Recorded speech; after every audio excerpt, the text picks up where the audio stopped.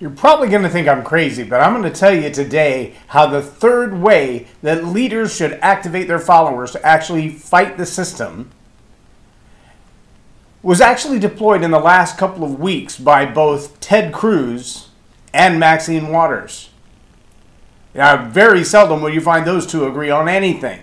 Very seldom would you find that I agree with both of them at the same time on anything. But I don't care where you stand in life, what your ideas are in politics, what your ideas are in the way that you run your business. Whether you're more of a capitalist in ideas or a Marxist in ideas. Whether you're more socialist or communist or libertarian. It doesn't matter.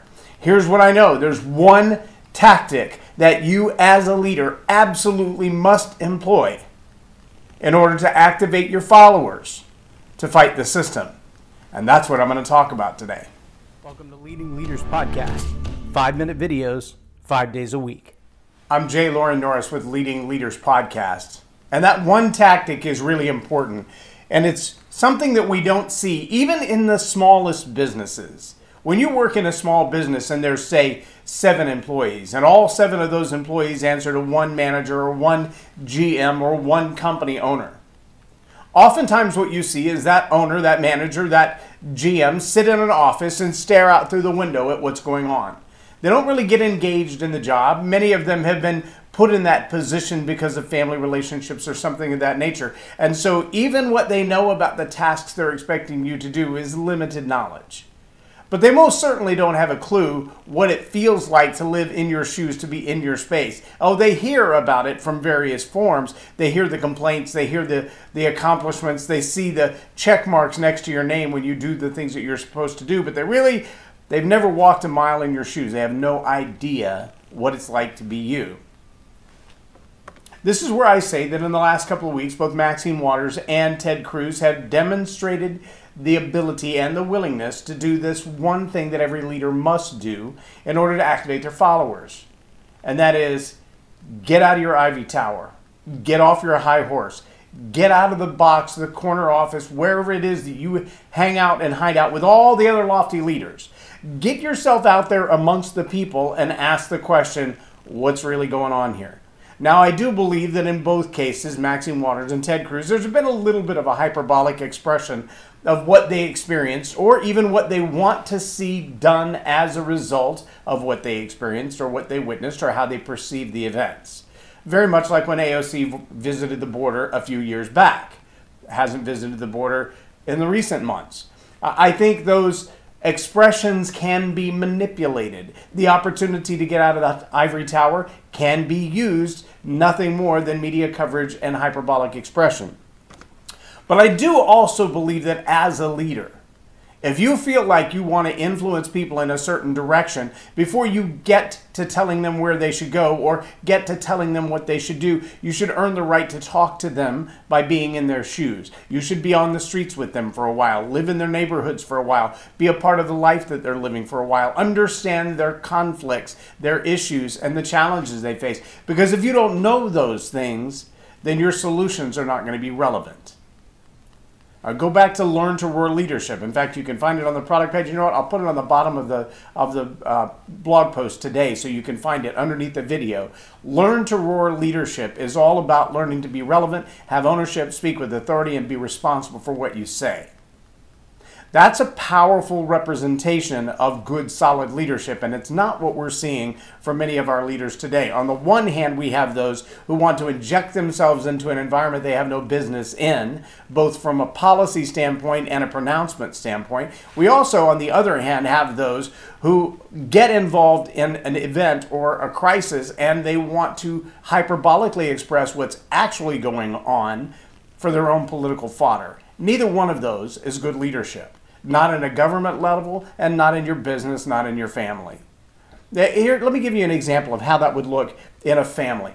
If dad came in or mom came in from work and walked in the door and saw dirty dishes on the counter and went into a tirade and said something like, "You always leave your dirty dishes on the counter. You don't even care about this house. You don't care about the bills that I pay. You don't care about how much it costs to feed you. You don't care about any of that stuff." Well, that's a hyperbolic expression of a single incident. Chances are that one bowl, and maybe it is a lazy individual, maybe that one bowl of cereal after school got forgotten about, or maybe it is a habit. But the odds that that individual completely has disregarded what you pay in rent, what you pay for food, how well you take care of them, that's probably a bit of a stretch. And we know that because you started with the word always. And always is never true. Yes, it's called an overgeneralization. It's a psychological means of abuse. It's pretty common in rough relationships. When we hear the inclination or the accusation that this always happens like this, we should kind of respond to that internally and go, okay, we need to take whatever comes next with a grain of salt, because starting with always or starting with never generally means this person is in emotional duress. They're either trying to get me there or they're already there, or both.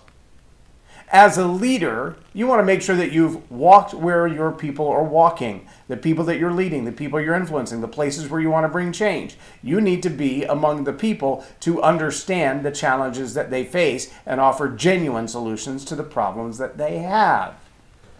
Look, if you've never been there, what you're offering to do to fix it probably isn't relevant at all. And that's a big deal, because that's where control comes in and not leadership.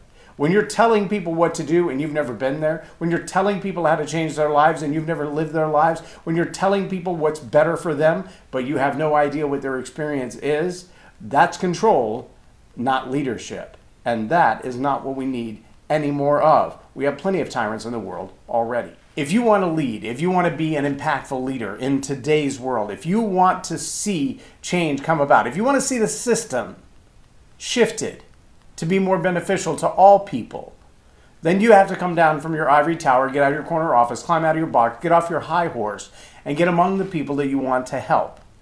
Remember the illustration we used a few weeks back of the young man who was running in cross country, not because he loved cross country running, but because he was a lead for a blind young man who could not see but wanted to run cross country. And this fourth grader was running with him in order to help him find the track. That is a good demonstration of leadership. I'm running the same course you're running. I'm going the same direction you're going. I'm tied to you together, so together we rise, together we fall. That's what we mean by leadership. If you want the third way to fight in this process against the system, a good leader will get off their high horse, out of the ivory tower, out of the corner office, get out of their box, and get engaged with people where they are, so you at least understand what they're going through. Otherwise, your advice is control, not a solution. I'm J. Loren Norris with Leading Leaders Podcast for Tell It Like It Is TV. Have a blessed day. Subscribe now for our extensive video library of leadership lessons promoting faith, family, and freedom.